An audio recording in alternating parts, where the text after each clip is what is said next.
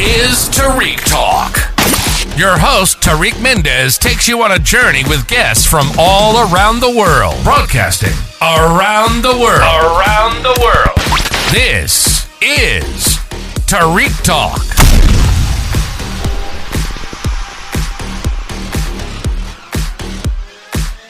All right, guys. Today we are here with Yiding Yang. Thank you. Did I get it right? That's right. There we go. Yeah. Oh, okay. Perfect. I was so nervous. Okay. Thank you so much for being here. It's a pleasure. I'm so excited to have you here. Thank you for being here. How are you today? I'm doing really well. I'm so excited to be here. Yeah, and I have to say, for the people that's going to be not only listening to this podcast but watching the podcast, you have a beautiful hanfu. Yeah. It looks like, I don't know how to describe it, but the embroidery and the stitching is so flawless and so beautiful. So make sure to tune into the video part as well. Do you want to start off with telling us a little bit about yourself, please? Yeah, sure. So I'm actually an engineer by training. The reason that Tariq, I assume, has me on his podcast is I would consider myself an art patron and a small-time collector.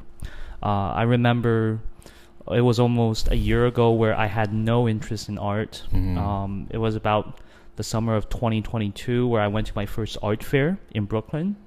It was called the Other Art Fair. Wow. That's the name. And then I think we met at Art Fair 14C. Shout out to Art Fair 14C. And at the time, we were volunteers. Yeah. And I just remember when I met you, I didn't realize you were one of the artists. And we have a funny story about that. There was a picture. We had a cat wall. Do you remember the cat wall?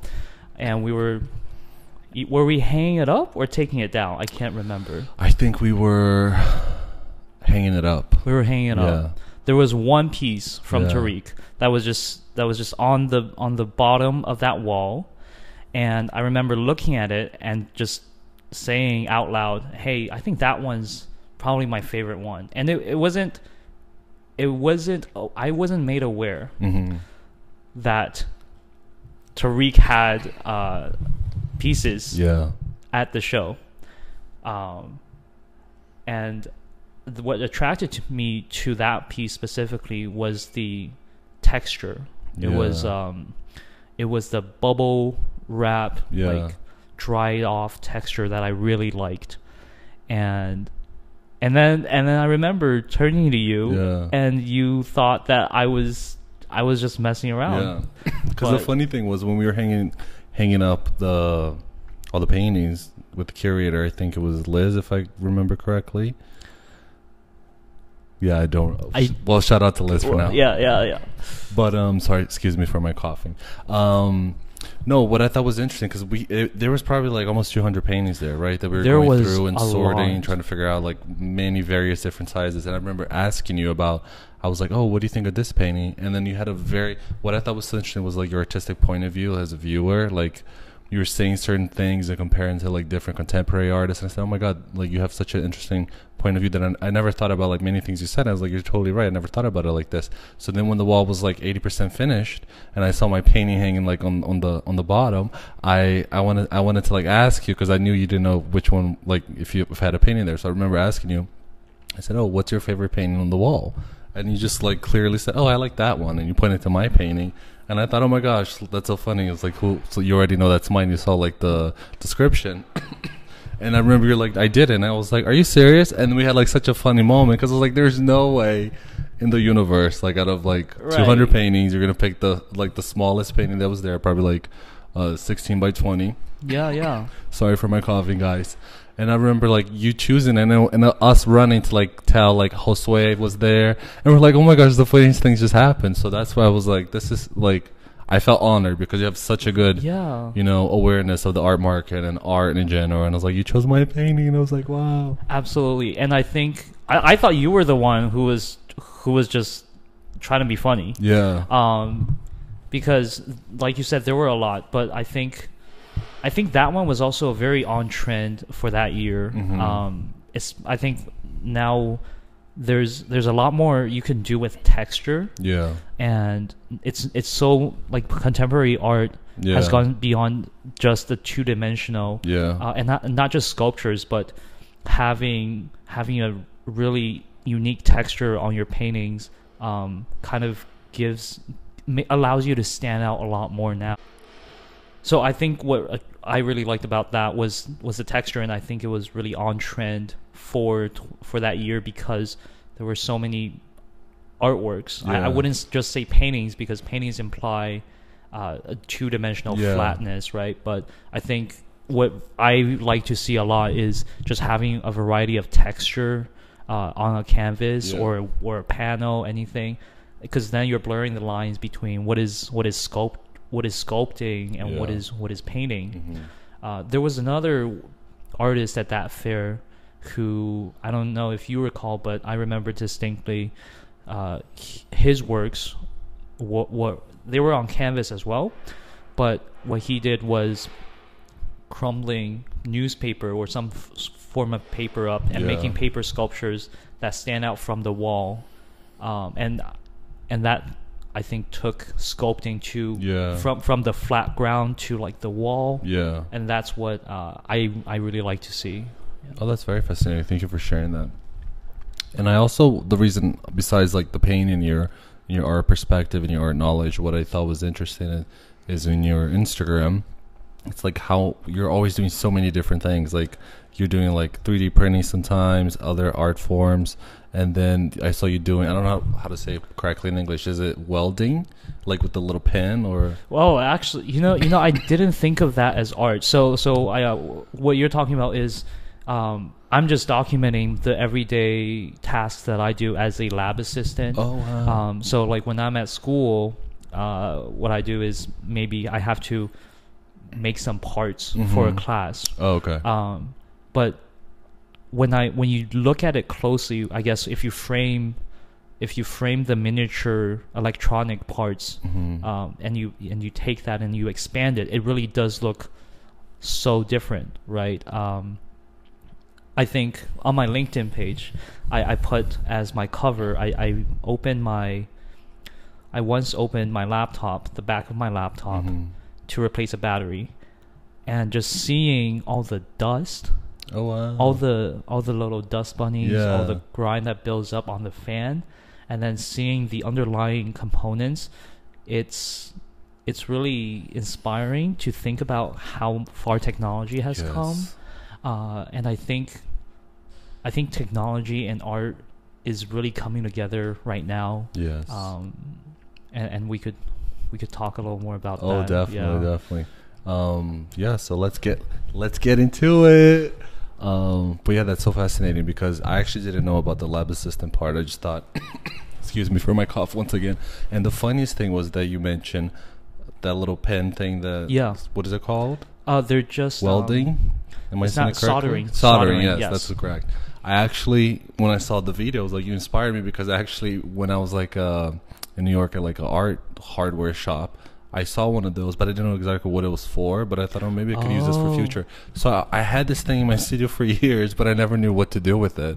And then when I saw your story on Instagram, excuse me, I said, oh my gosh, I have one. Let me just like play with it. So I was like doing like, just free stuff. Nothing really came out of, but I learned how to use it. So thank you for that. So I was like, oh my gosh, it's like the universe that like us meeting, volunteering the art fair 14C, and then just like getting to know each other briefly. You coming for my solo show last year. I was like, yeah, you're the perfect guest. I think when you talk about artists seeing something and then applying it to their own craft, there is obviously a gap between, I guess, what I would call very technical, very functional design, right, and building. So like welders, electricians, or people who are just working to make a living, right? They don't see their work.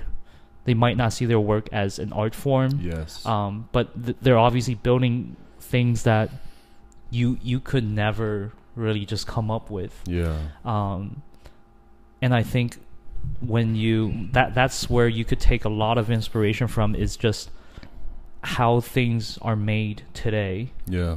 And how that might change how you create, just purely for creative sake, not trying to make something that serves a purpose. Sorry guys about my cough. It's okay. So annoying. Sorry. No, but I totally understand what you mean, because when I was in Hawaii, there was this lady that was like doing weaving hats from like palm trees. Yes. And seeing her do it and the colors and everything inspired me a lot. And I think subconsciously, like 2 months after I came back from Hawaii, I started painting a lot of like women with long braids. And then later when I was finished with the paint, I said, oh my gosh, I wonder where this came from. And then like the more I looked to it, I said, oh my God, it was the lady that was doing like those, like, you know, things you see like on Instagram. It's like the cool hats they make out of leaves and everything. So I totally understand what you mean. It does like almost get it. It's like, I always tell everybody, it's like we all have this like subconscious creative iCloud that you can kind of like dab into and get an idea or another, and then transform that into like a finished product. I think when you mentioned about going to, you said this was in Hawaii. Yeah. It reminds me that a lot of what we think as fine art, I guess, is so limited in terms of its cultural origins, because art is a very personal thing, right? And every person comes from a different culture. So I think people tend to have this idea of painting as like oil paintings from the 1800s, right? But what I love about contemporary so much is there is a revival of getting back to your roots, bringing your own culture to the table and showing the world where you come from and the techniques that, you know, people would never know if it weren't for someone forcing it in front of you. So I think I would love to see a lot more people of color, people of minorities, trying to bring something from their ethnic background, and then mixing it up with the established world the established art world that already dominates the market right now. That's as you said, like people when you mentioned you worked in your lab and you do like certain things with like wires and stuff like that, and electricians. I totally agree with what you said, because there is an art form. And I remember I think this was in New York. It's like it's a blue logo, and they give they're like electricity providers, and they'll like fix the box every now and then. And I remember one day I was like, I had a friend coming, and they were a little like behind schedule, so I just like observed I thought it was so beautiful, like the thick colors, like the thick wires, thin wires. They're kind of like woven into each other. It just reminded me like of a Persian carpet in a way. So I kept like looking at the guy like pulling wires and cutting them, and I thought, oh my God, this is like so poetic in a way, because there's so many, like nobody knows what's he doing besides him, right? And it looks so dangerous to like the third person, but to him, he knows exactly what he's doing.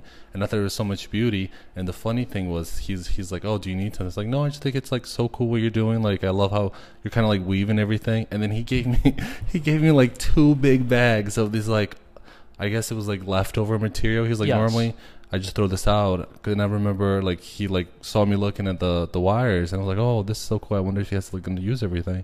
And he gave me like 2 big bags of these like thin little wires and thick wires, and that ended up using like I tried on the painting like to stick out. I didn't like it too much, but then I made sculptural bags, and I used like I braided the wires into handles, into like crossbody into handles. I've seen your bags. I have to show you when we do like an art studio visit. But so that's where they came from, and it's so interesting that you I feel like we were brothers in previous life, because you say a lot of things that like takes me back to things either that like I've done or I want to do or I plan on doing in the future. But it's that's what's so fascinating talking to you. When you talk about repurposing materials from like I don't even know how to describe that industry, right? Because it's not just one field. It's like it's just making the world go around, right?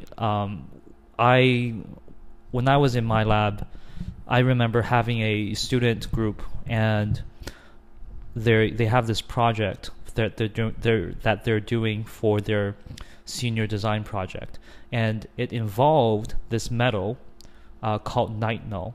Oh wow! And what's really special about this metal is it's used in a lot of medical applications.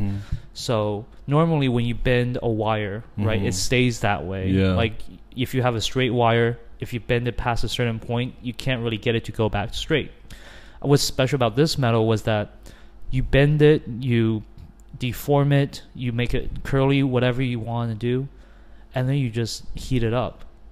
And it'll go back to the original shape. Oh wow! But the original shape, it's not just a straight line. Yeah. What you could do is, you could heat it up, force it into a specific shape, and it's like it's similar to memory foam. Oh wow! Right, where this metal is formed into a different shape, and you cool it instantly. It's like you heat it up, you force it into a shape, you cool it with water, and then if you put it into a flat wire, and then you heat it up again, it'll go back to the shape that you made it into.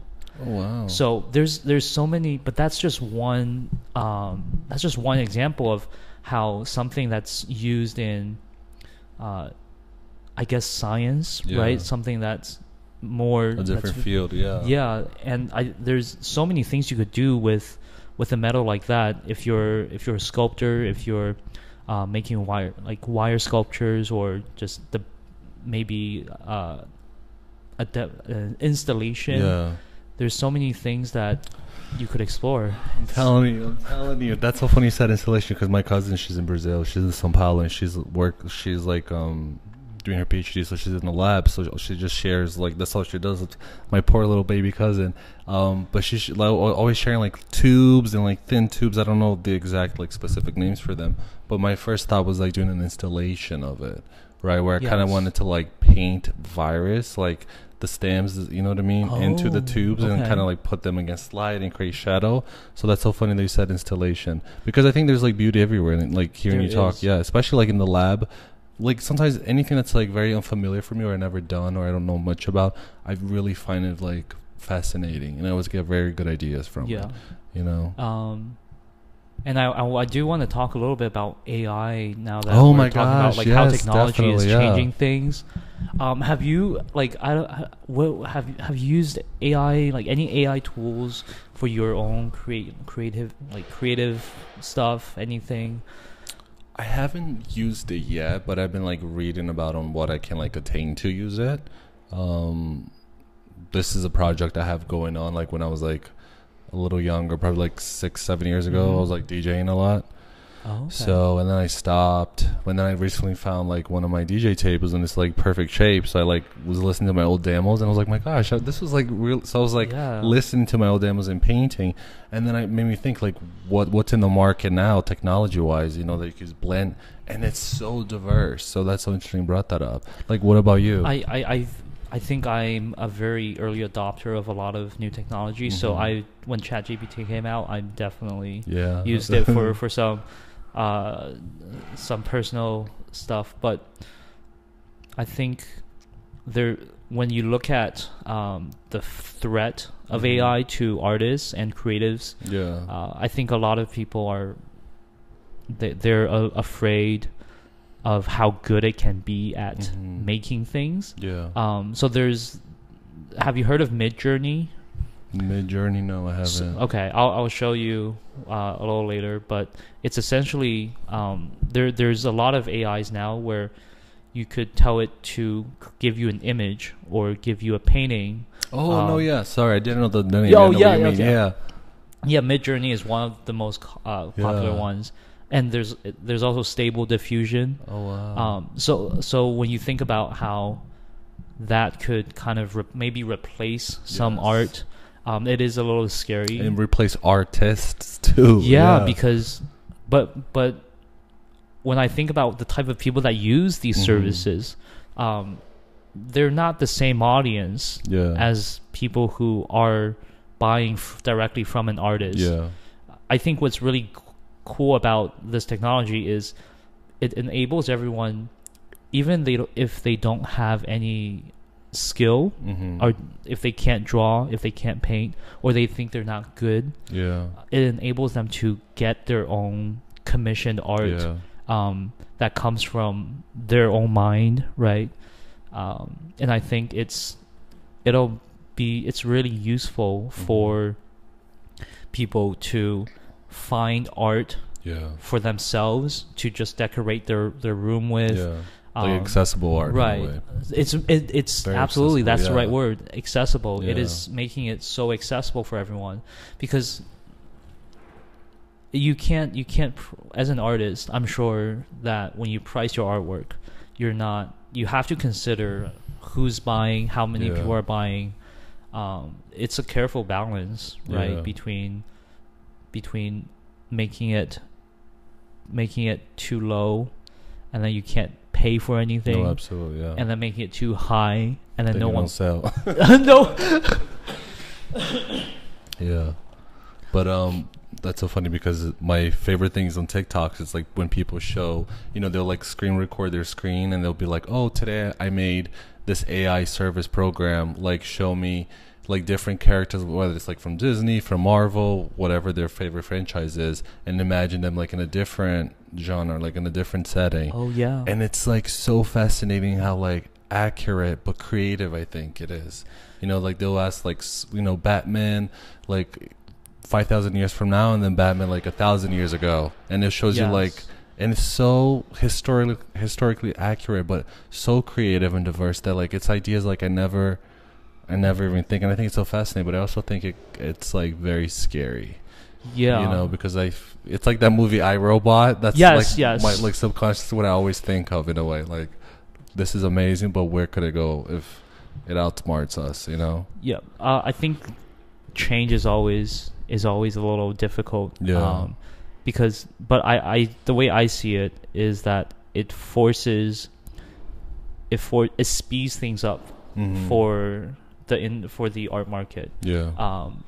If you're an artist and you know that there's a computer who can make your style, right, just maybe not 100%, but if it can imitate your style to a degree where it's almost indistinguishable by just the regular person looking at it, then it forces you to really find the loopholes where what can I make that can't be repeated? What can I make that can't be imitated? Yeah. And that's always how I think that's just always what creativity has been, is trying to do things new, right? And now you just have this bigger challenge, but the people that come out and still have something to show the world at the end of this like technological revolution, they'll be representative of what the human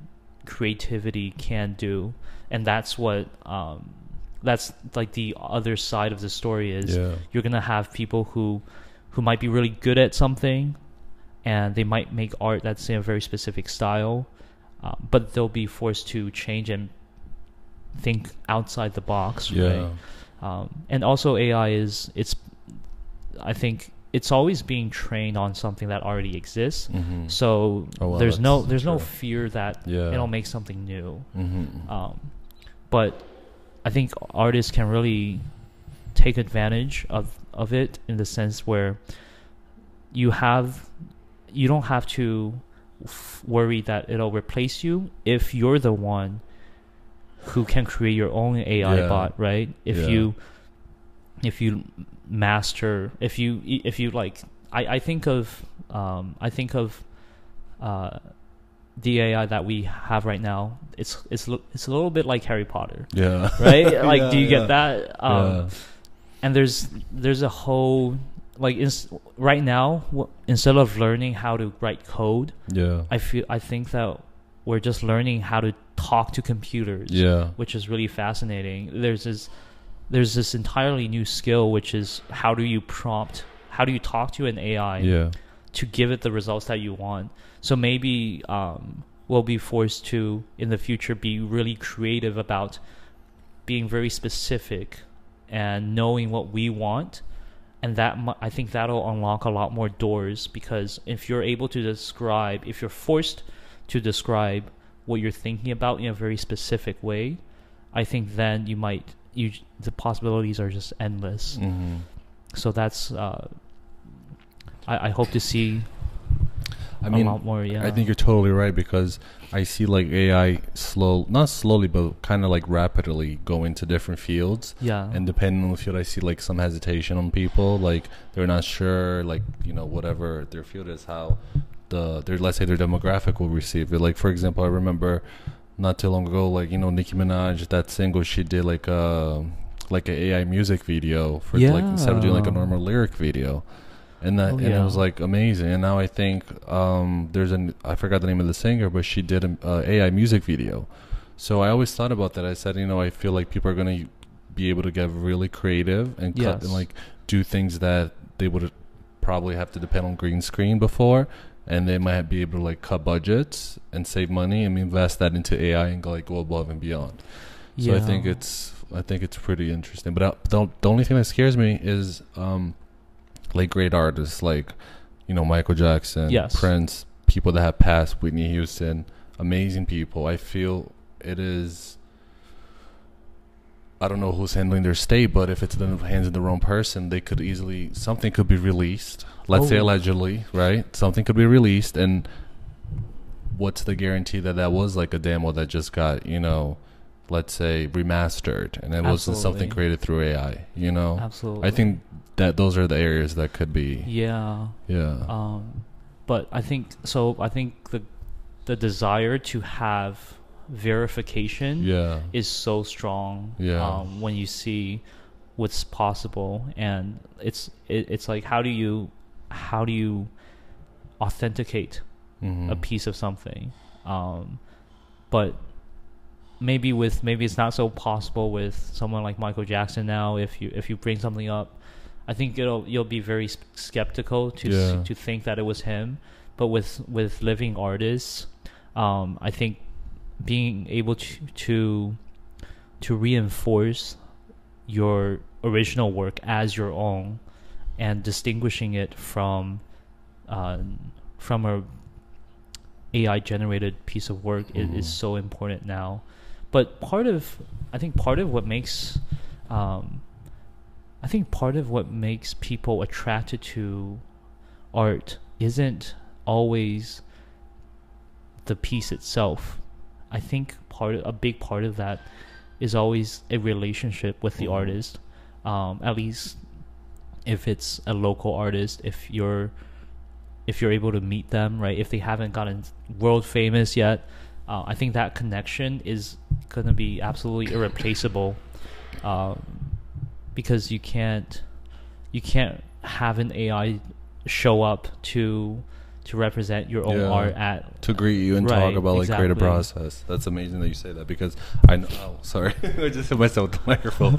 I notice a lot, like in America, people really care about the product, like the final product, the physical product. Where outside of America, people are more interested in the art first, who you are as an artist, where you are in your career, what's your creative process, what's your influences, and where do you see yourself like in the next 10 years. Those are always like the conversations that are happening with like the market outside of the US, which I find way more entertaining and fun to talk to them about and talk about the art, versus just like, okay, like this is made out of oil acrylic, that's it, that's what people hear, like you know. It's way more, I think, like culturally enriching the conversation to talk about like the whole, you know, A to Z, versus just, oh, there it is. It's almost like you're like in America, you're just like a walking QR code. That's that true. People just like, you know, give me an answer quick. I need the QR. You know what I mean? Where everywhere else in the world, they want like that whole process. They want to like, you know, they want that like that meaningful, rich conversation. And I think that has to do with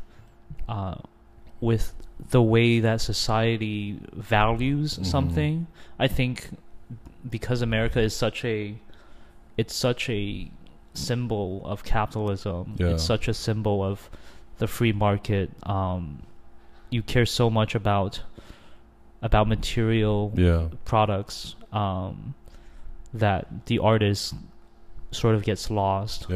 Especially with really high end, I think like multi-million-dollar sales, right? When you get into that market, to the Christie's auction block, right?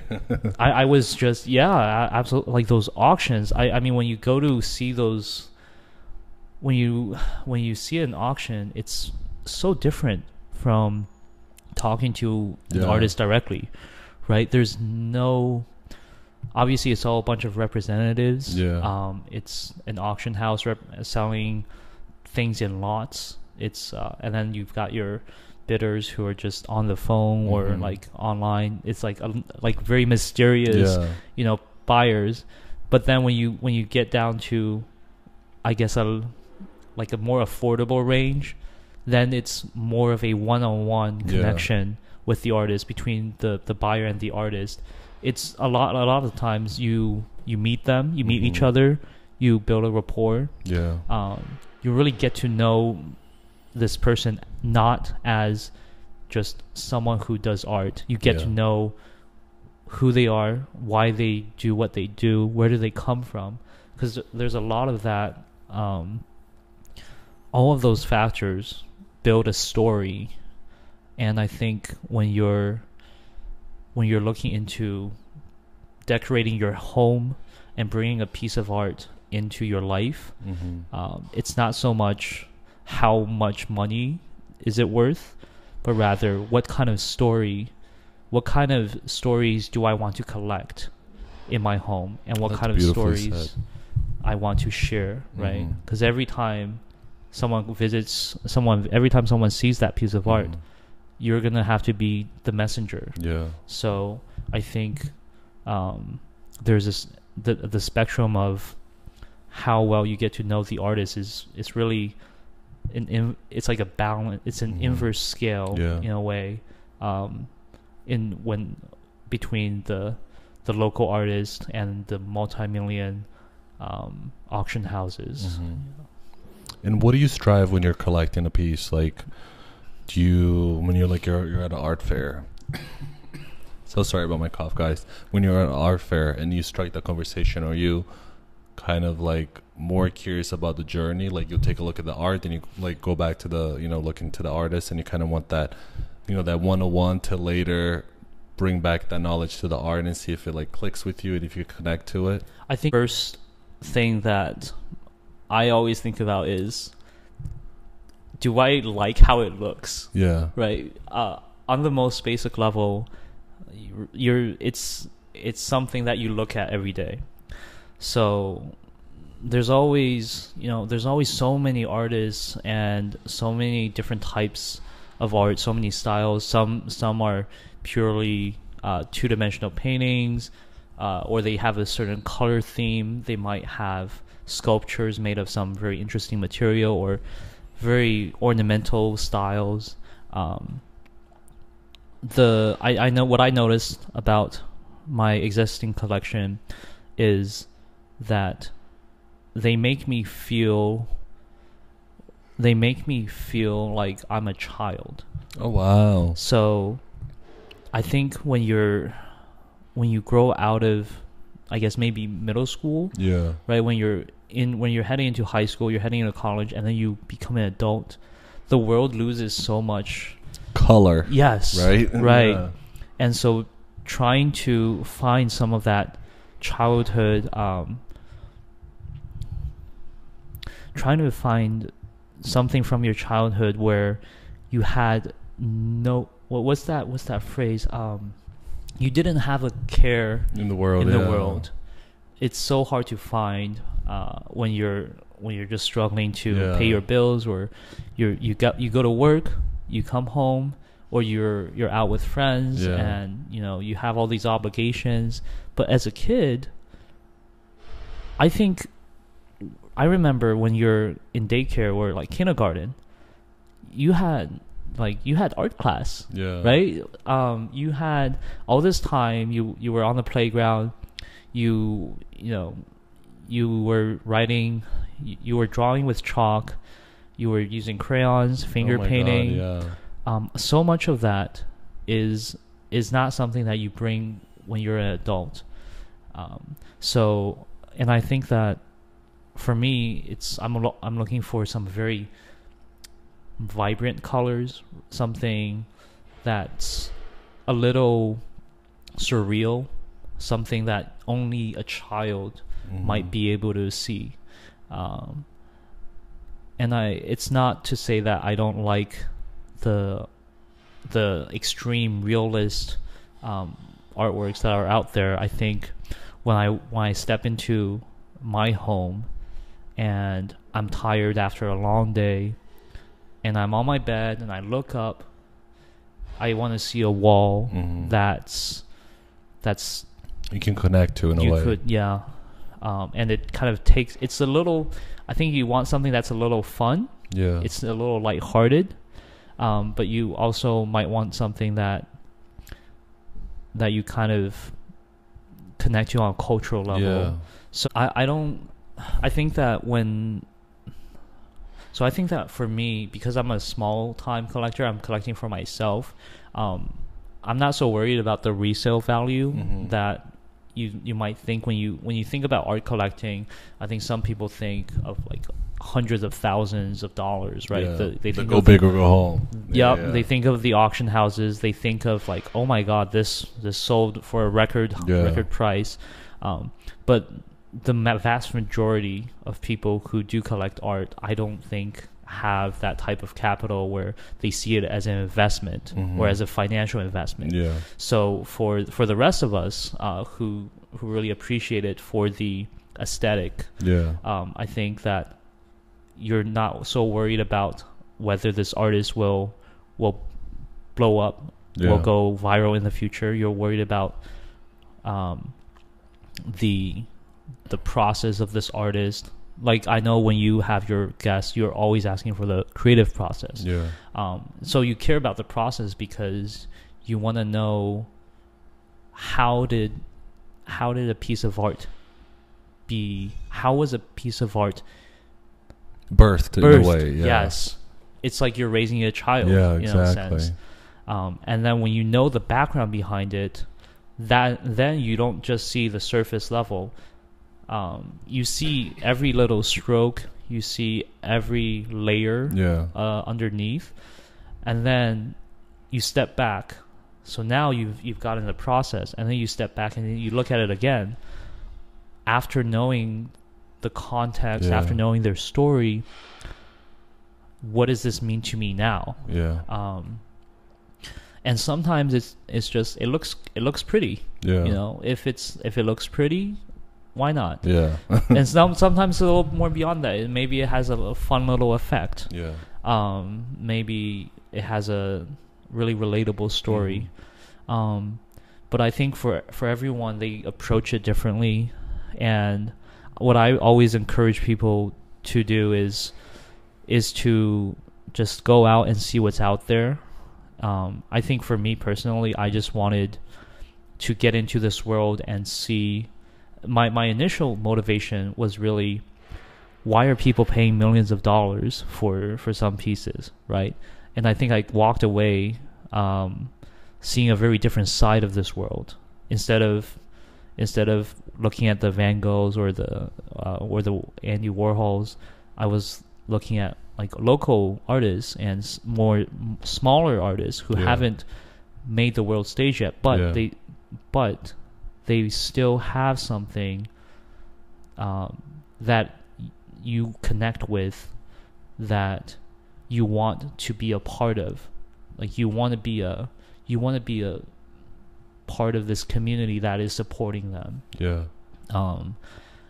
And I think that in the future, I would be really happy to say if I could look back on my life and say that I was able to support these artists during my life because I liked something that they did and I wanted them to become even bigger. So in a sense, it's like you're voting with your dollars. That's beautifully said. And first of all, going back to you said creative process, thank you for listening to the previous episode. That's so kind of you. And then addressing how you said, like, you know, talking to the artist, seeing the work. Excuse me. Sorry about. I know the cough is so annoying. Sorry. And like, you know, seeing the artist, talking to the artist, seeing the work.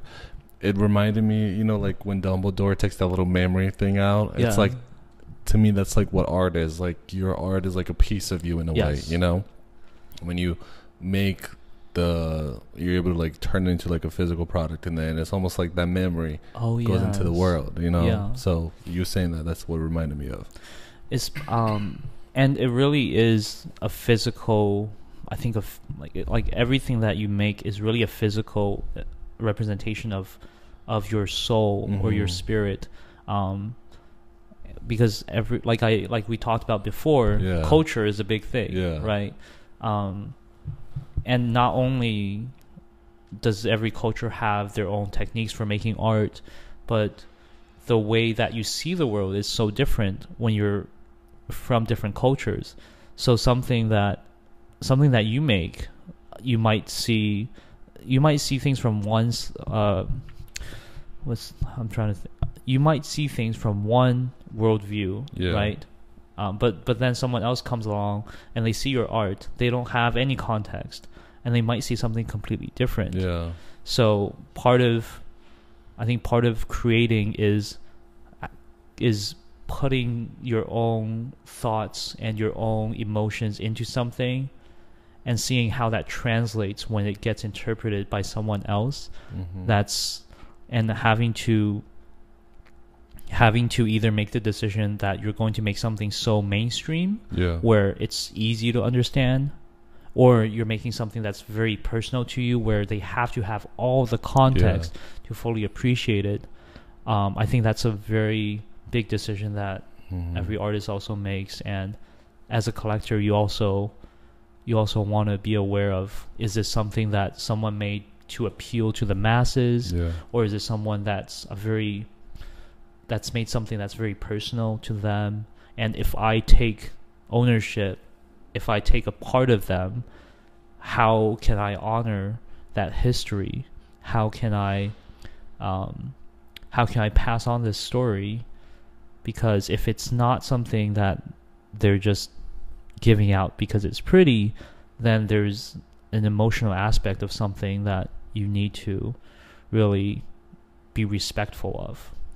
That's beautifully said. The thing that I thought was beautiful that you said is not only how you cherish the relationship of the artist and the art that you collect, but also how at the end of the day you know, that's kind of like, I would say, like a main point of your day where you can go home and relax and connect to the art. I think that's like, I never heard anybody say that. That's very beautiful, and that's like a true art lover. It's not just, you know, somebody's just there for aesthetics or Instagram's a selfie, which happens a lot, like 99.9%. But that's beautifully said. And I think when you talk about Instagram, that's really Instagram is such an interesting platform for art, because I think it's a necessity nowadays, right? If you want to be successful, you have to have an Instagram page.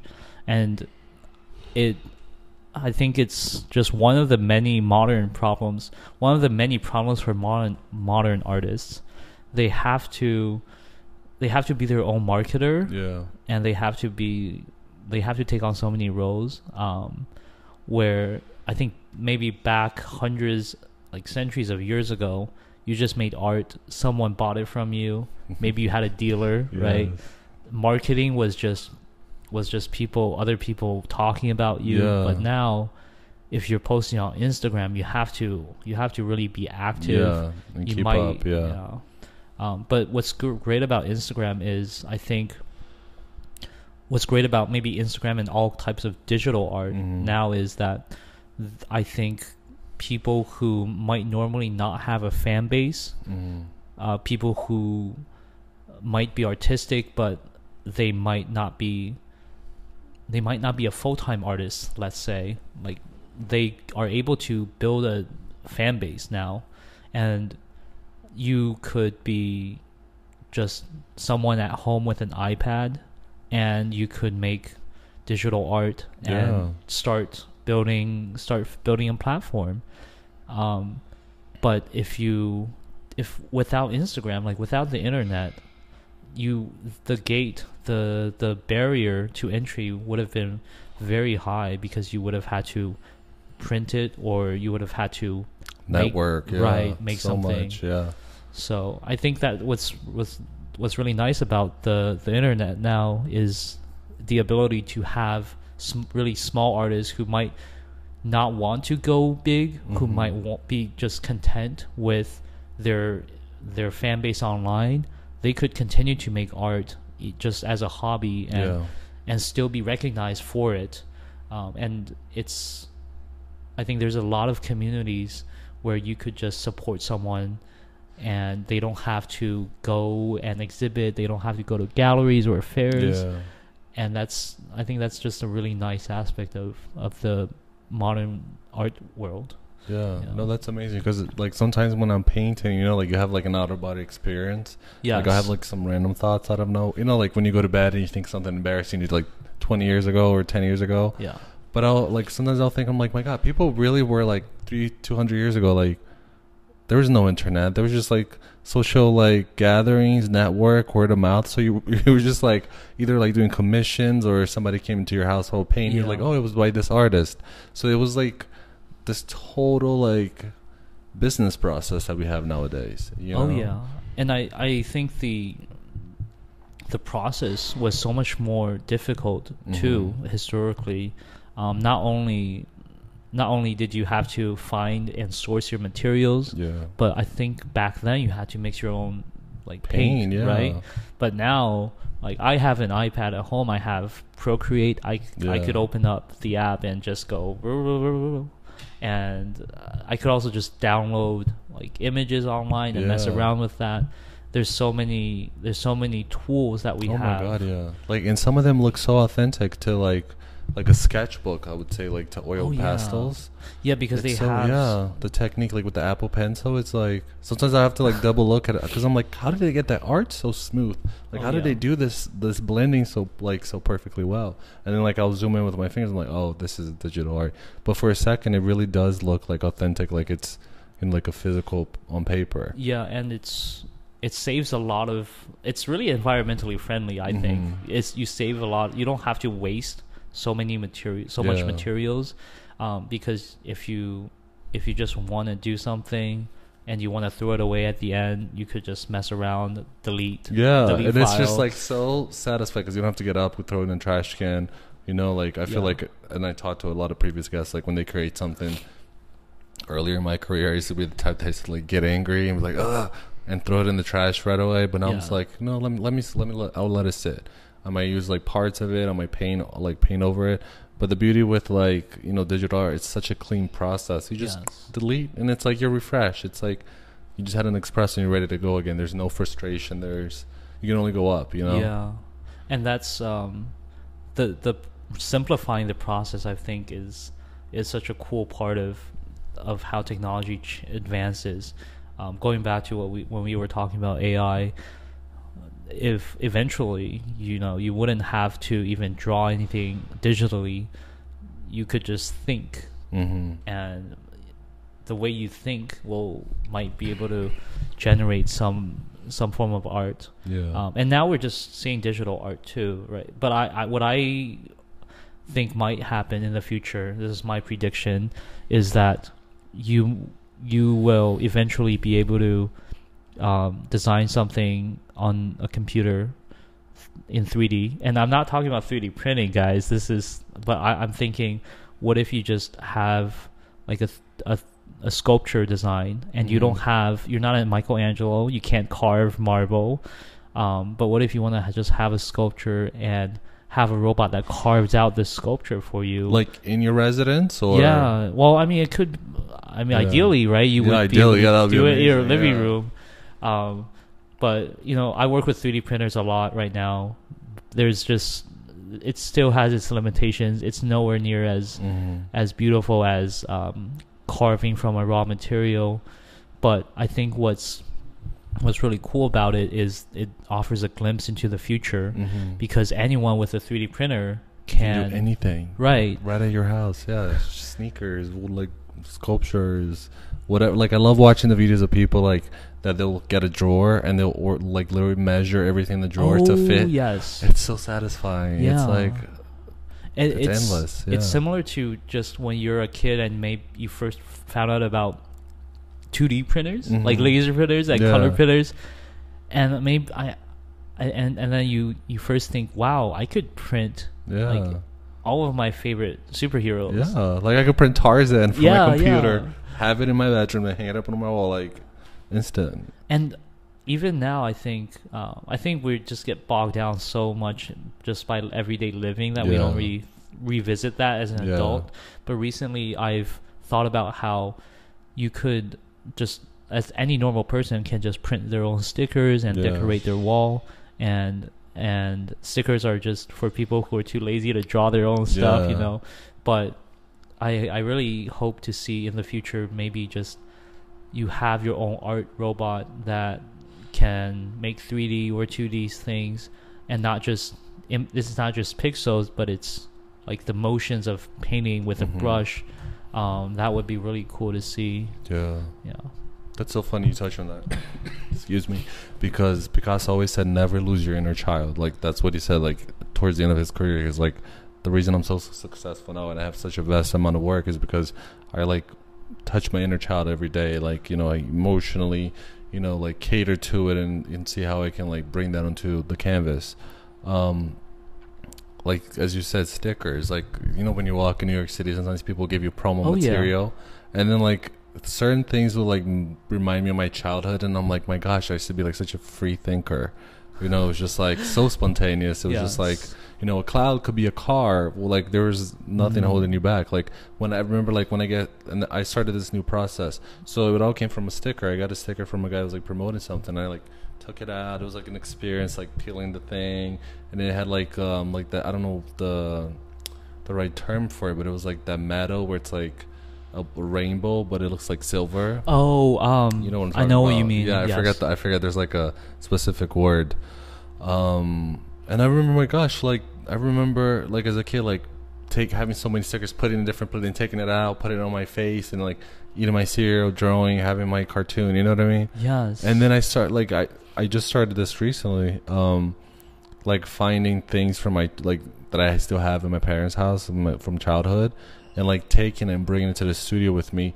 And in a way, it's almost like muscle memory. Like when I have it in my hand as I'm creating something or around me, I can like touch into that like spontaneous creativity, and it's just like the work is just like so much more vast. Like I'm not focused just like if I'm painting the vase, I'm focused like on the whole living room, and that living room is in a farm, you know, and there's no rules. So really, I think it's very important, as you said, to like, you know, be able to surround yourself by art that you can connect with. Well, of course you gotta have your investments or whatever, but have that connection to it, and I think it's very important. And what you said about the inner child makes me think of the reason why children could be considered so creative, and part of that is not having been alive long enough to be not brainwashed, but to have all these ideas by the zombie world, in a way, right? So when I think maybe when you're able to just live completely free of responsibility, like if it's just your mind without a body, then that's when you just see things through a completely different perspective. Because children, when they're growing up, you don't have to pay rent. You wake up, you eat, you go to sleep. Maybe you have school, but when you're a little kid, it's enjoyable. It's interactive, even whatever you're doing. But I do recall like having like my first real job and feeling like I was like a zombie, like I was like in Resident Evil. What did you? Sorry for my coughing again. I just felt like, I don't know. I felt like I went like like when there's oil spills and you see how it affects like wildlife, and it's so heartbreaking. Like you see a duck cover and they can't like flap their wings, they can't walk, they don't know what to do. That's how I felt like in my first job, and I remember thinking like, my gosh, I haven't like had any creative thoughts for like 6 months. And then thinking like, oh my gosh, everybody's like that. No wonder why everybody's like sad. Like we're being like, waking up at 6 force-fed breakfast, then you get on your commute, then you fight it with everybody to get to your work. You know what I mean? Yeah. And it's like humans were not meant to live like this, and I'm so glad like 2020 happened in a way, because we were able to all take a pause and like analyze and think like, okay, let's slow down, let's put things in order. You know, I saw a lot of people get like people that I never even been friends since like childhood, that I never seen them like have any interest in art, like create their own living room paintings because they couldn't find what they wanted. They said, you know what, let me go get some plaster, let me go get a canvas, let me, like, you know what I mean? Yeah. What you said about everyone taking a pause during 2020 was so true for me, because I was living with my parents, and you know, we didn't go anywhere really. You know, you stay home, but then you're forced to forget about the future for a little bit, because it's so uncertain, you can't predict anything. And once you forget about your plans, once you throw all that out the window, then you start to think, what do I do with all this time? Because you don't have the same. Your entire world is just different when when you're in quarantine. And I think a lot of people started new hobbies, and that I'm really grateful that people were forced to take that break. And I remember thinking, is this what retirement feels like? Is this what it feels like if you're out of the industry and just living at home?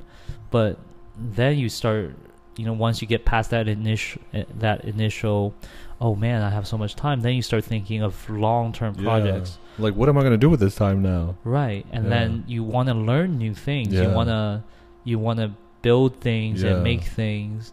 Like that eager to be better, that eager to have an interest in something, instead of just like,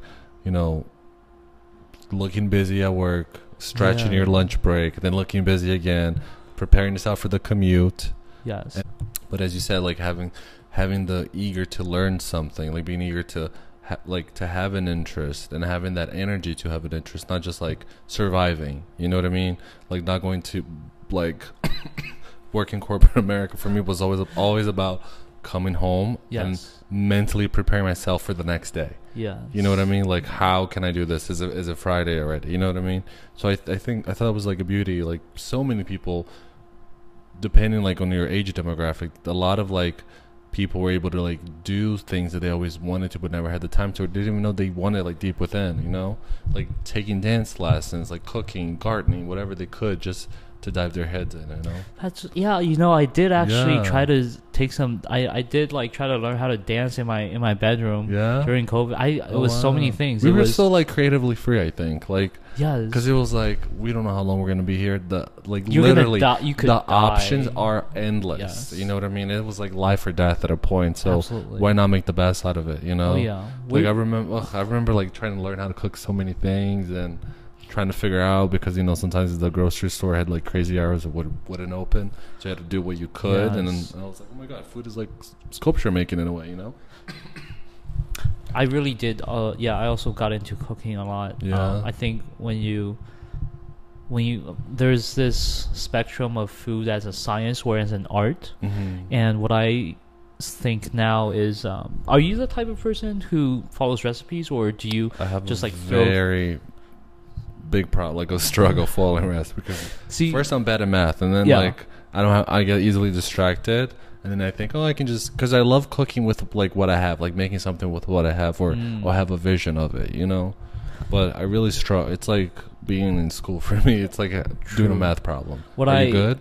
I don't like, what I like about recipes is they're easy to follow. They are like just they're like a science experiment that you should be able to just follow and make the same thing at the end. But I think when you go beyond recipes, you don't see things as just you don't see food as parts of you don't just see food as like part of a recipe. You see each individual ingredient and you see the relationship between like everything and how it tastes, like the color, the texture, everything. And then at that point you could start making your own art through cooking, because then you get to decide, I'm not going to follow a recipe. I think this amount looks good, this amount weighs good. And I think that's what a lot of like our parents and grandparents, they're used to, you know, is just having that feeling of what's right and how things come together. And I think when you get good enough at art too, I think when you learn, like at first when you're in school, you learn about the color wheel, you learn about mixing colors, like red and blue make green, and then but then you start seeing, like I love watching those videos where they color match with paint, where they take a picture or an object and then they start taking different colors together with like when they take like a little painting to, like, to let's say like the river, and they'll blend in that painting in a way to the horizon. That's really fascinating. But then when you watch the process, they sometimes use colors that you don't think belongs. Like it'll be like a blue sky, they'll use like some crazy orange or like a hot pink. You're like, why is it, like, what are you doing with that? That's not at all in the color palette. But that's really I think a very human process, because ideally you should be able to make the colors with just like a very few foundational ingredients, and I think if any scientists were to try to color match, I think, have you seen those computers where they have at Home Depot, or where they make the paint? I'm so fascinated by those. It's always three colors, right? Like drip, but that's a very it's like a very scientific way of doing it. But when you see a human do it, it's not like they're using three colors. They're using like 10 different majority.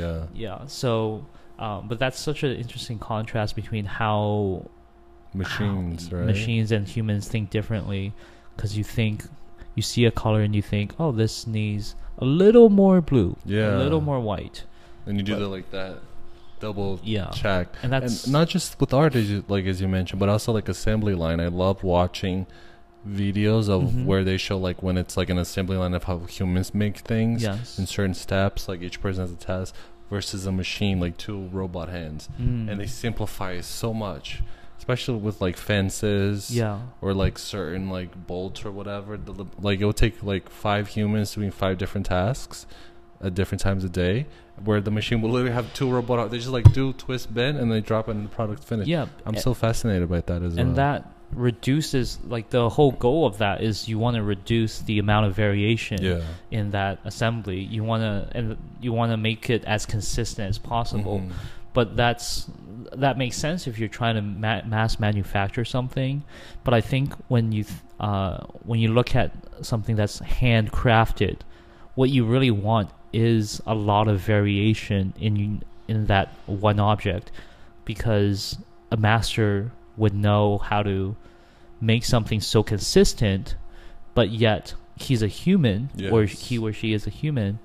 So being a human and developing that consistency is part of the art, but that the consistency itself also has very slight variations that will distinguish your one product from another, that just machines would never be able to really intentionally introduce. It's like if you have a machine, you could intentionally let it be a little less accurate. But when you have a human doing something, the human becomes very good and very accurate at it, and then that's where it becomes a habit, and then they can introduce a lot of different factors into their work. Absolutely. Yeah, I agree with that. So how do you feel about like AI in terms of like affecting art and like its industry? So I think, like we said, it'll be so much more accessible for the average person who can't normally afford to buy commissioned art. And I think it'll have its own little market in a way. And I think there might be AI art fairs, AI galleries where you know that everything that you see is just AI generated. And there's absolutely no question about trying to pull a wool over your head. It's AI generated. And I know that I recently saw an AI exhibit at the MoMA.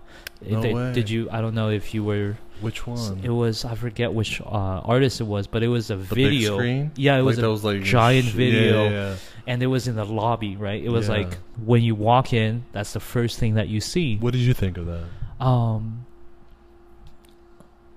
I think it was.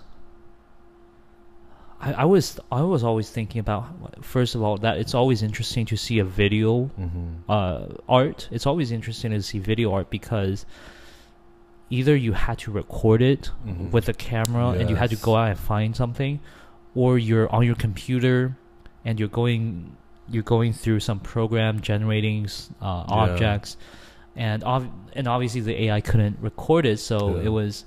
It was someone behind the wheel, like on a computer, and it's so interesting that back in maybe early 2000s, people were drawing with MS Paint, and now you have an entire industry where you let a computer do some of the thinking for you, and it's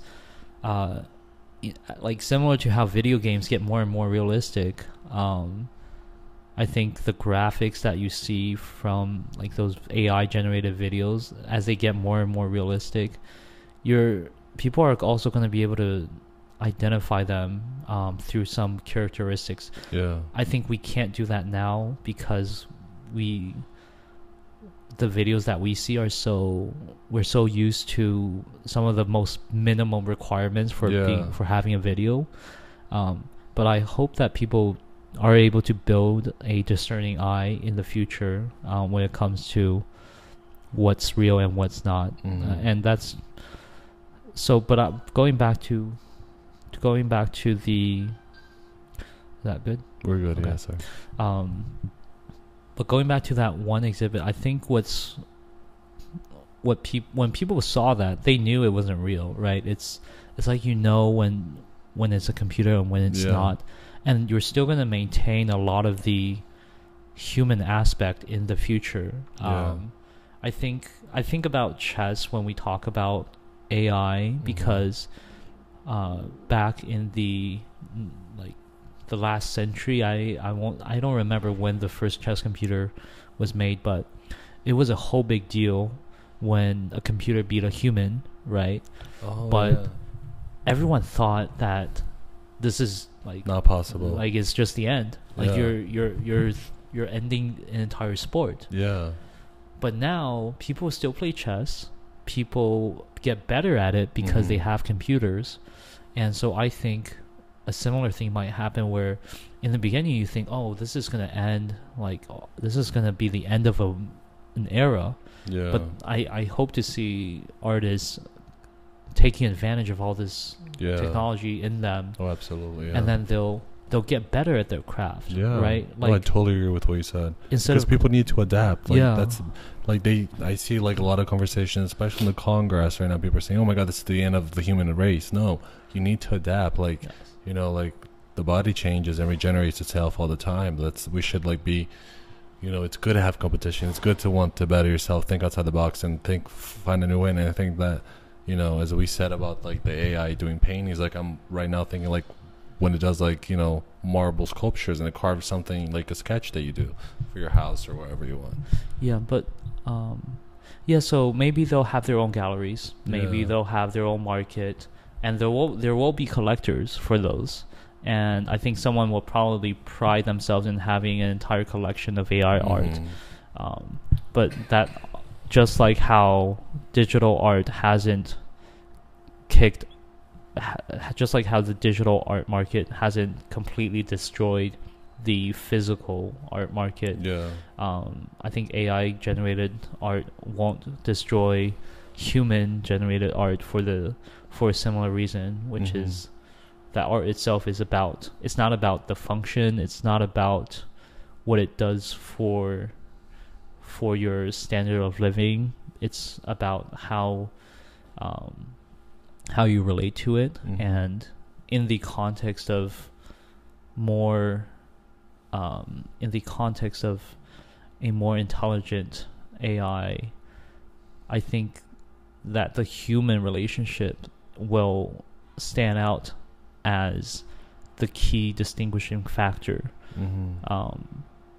When you throw out, because when you get rid of the technical details and it's just two people connecting with each other, that's something you can't replace with an AI. So the relationship, going back to the relationship between a collector and an artist, I think it might be really fun to eventually see that an artist's job isn't mainly to create, but rather it's mainly to talk to people and talk about themselves in a way where maybe you're doing more marketing, but instead of spending so much time on creating a piece of art, you're spending a lot more time on connecting with your base.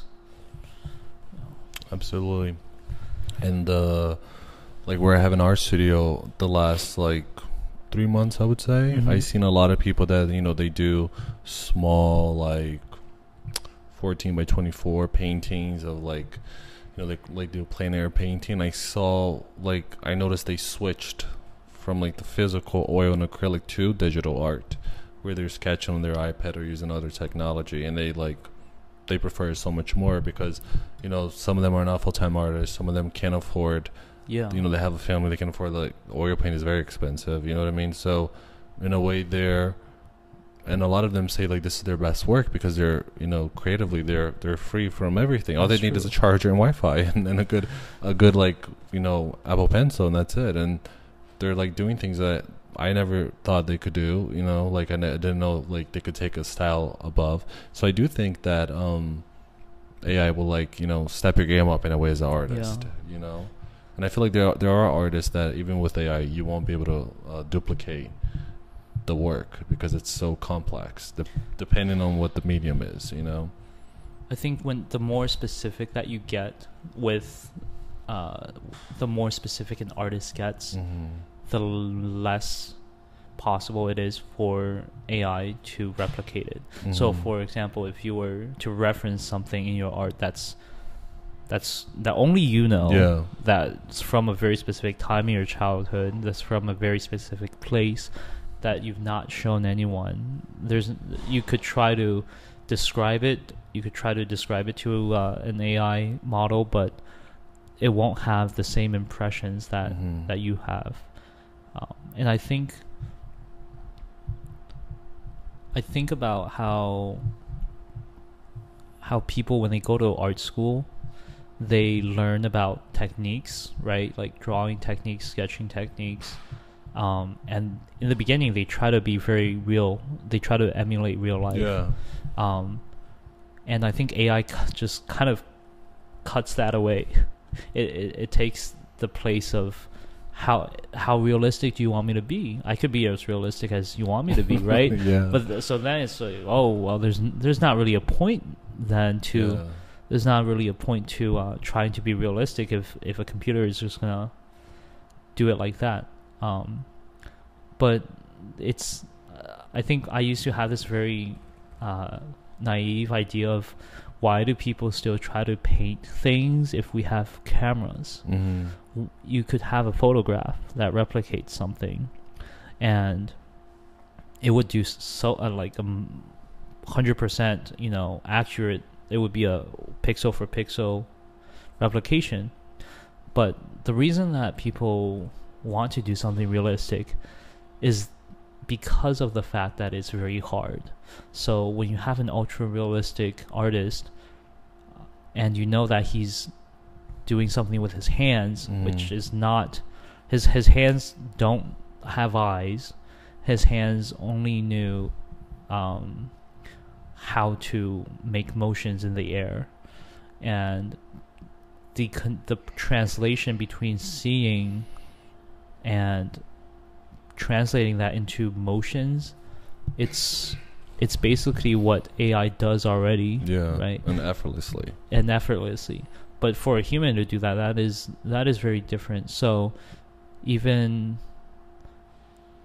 I think maybe in projects where what you're looking for is purely the final result, obviously you might not care if it's a human who did it, but everything goes through a process, and with that with performative art, is the process. So the process is always going to be a part of what makes something very cool. Like Van Gogh's Starry Night it was made when he was in his when he was lying in bed and he was sick, and he didn't see the night at all, or maybe not. My history is not that great. It's okay. We don't judge here. It's not the process of like, how did someone overcome that seemingly impossible obstacle? It's part of what makes it really cool and really worthy of your attention. Yeah. Even like Picasso's blue period, like seeing the blue paintings and then questioning why are they all blue, and then learning about it. I think that's like what is it, the Picasso Museum in Barcelona. It's when you dive in and you see like that relationship of his personal life and how it reflected onto his art. Yeah. I think that takes it. I think AI can't recreate that. Where, you know what I mean? Oh yeah. I think I'm very excited about AI. I think AI can take things to the next level we never dreamed of. But as you mentioned, it does miss that relationship, that process. And I think what an avenue for existing artists who want to be more involved with AI or like use it to their advantage would be to collaborate with some of the computer scientists who are building these models. And because right now, you don't have to be a good artist to make an AI that's good at art. Yeah. You just have to be a good computer scientist. So all they're doing is just taking what they see as art and just gathering a lot of data and then putting it through a mystery box and then outputting something. But if you have someone who understands, who has very specific ideas of what the end result should be, or someone who has the full story, has the context of everything, you might get a very different model in the end. So, and you could absolutely create your own little custom artist AI too. Like if you want, you could put all your paintings into a machine learning program and then just have it output a new painting, and you're like, oh wow, I never thought about it that way. I could have made that, but I didn't. Yeah. So, but I could have made that, but I didn't. Is always, I feel something that people say about contemporary art is, like I could have made this, like this thing in the gallery in the museum. I could have painted that. It didn't take notes. But then you always say to them, like, if you why think about why didn't you, right? Because you go and you see these things in museums. You're absolutely right. The key is, I think there's two ways. There's I could have done that, like I never did that because it's so easy. I never thought to do that. But then there's also oh my god, I could have done that, but I never had the idea to do that. Like if you were to put it, like if I put all my paintings into a painting that gives me like this amazing, like breathtaking different perspective to paint a subject a different way, I could be like, I really never thought about this. Is amazing, I'm gonna try that. Versus like, I could have done that. Well, I didn't. You know what I mean? Yeah. I could have done that. Yeah. So I think the majority of when I have those thoughts, it's like if someone told me to do this, I could have done that, right? But no one ever tells you how to make art. Yeah. So do you know that one artist who cut the canvas, who sliced, yeah, and that kind of was like I forget the name of it, but yeah. Yes, but that was sort of breaking through a barrier, right? Yeah. Because people never think, oh, this is just a canvas. Like, what can I do with? But except for to paint on it. Instead of create an image, make the canvas itself an art. And then someone else, but then now we look back on it and we think, oh, if you wanted me to cut through a canvas, I could have cut through a canvas. But no one ever tells you to do stuff like that, right? Yeah. So that's why I think when you think about AI, it's a little silly because AI is like a little kid that you're just telling to do things similar to this. Yeah. So it's like if it's like AI is that one person who says, I could have done this.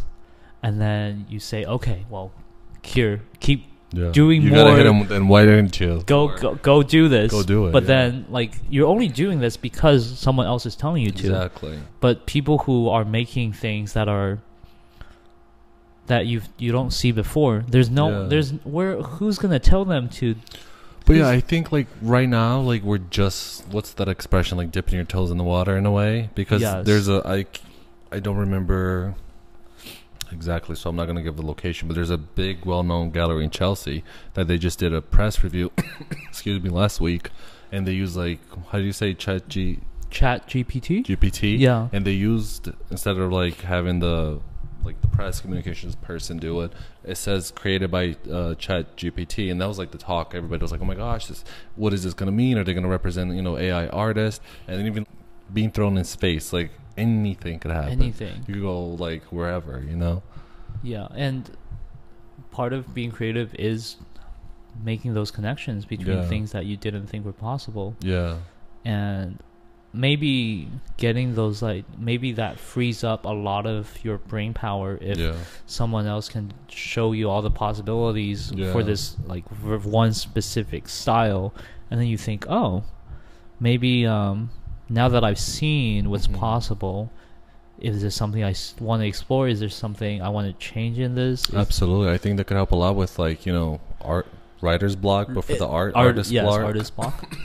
Because so many previous guests that I interviewed, they said they struggle a lot with it, and some of them weren't able to create anything for up to a year. So imagine you're feeling so stuck, you're like, okay, let me try this, and boom, you're just given this on a silver platter in a way, fresh inspiration, creativity, in a perspective you never imagine you could reach.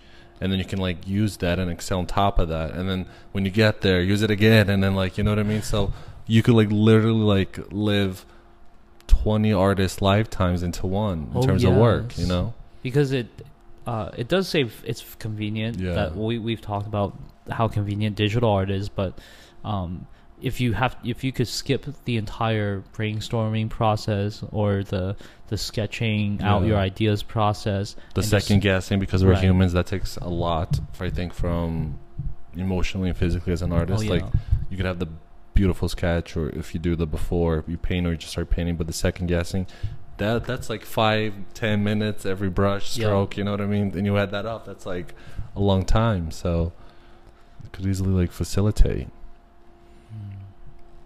We should come out with an app while it's hot. Could you imagine for how Art Forum magazine has an art guide app? Yes. Come out with AI app.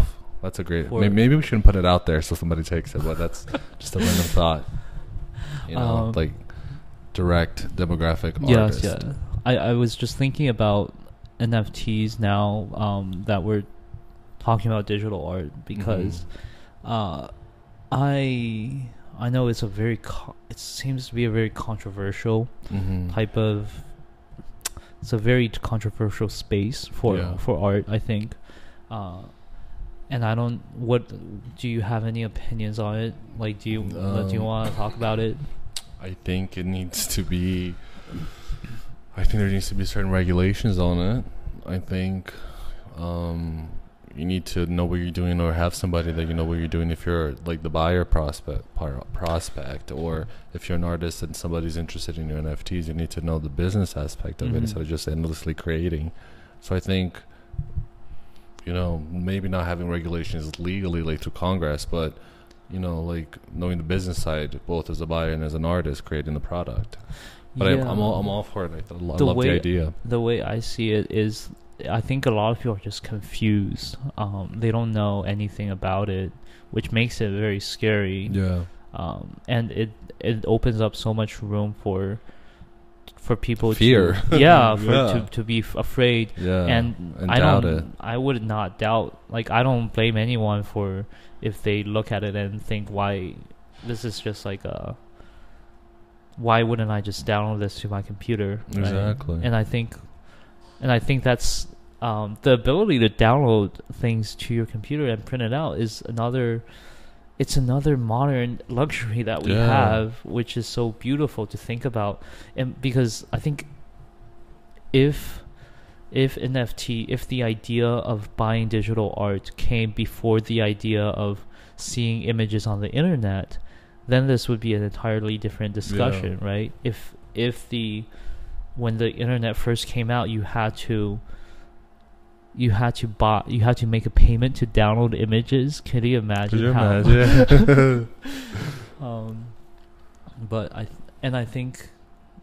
I think the problem with NFTs right now is one that there's no agreed upon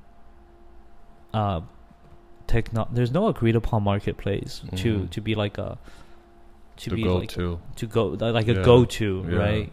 I think it would be really interesting if like Sotheby's or Christie's, if they had their own marketplace for NFTs, and then that would give it just so much credibility there.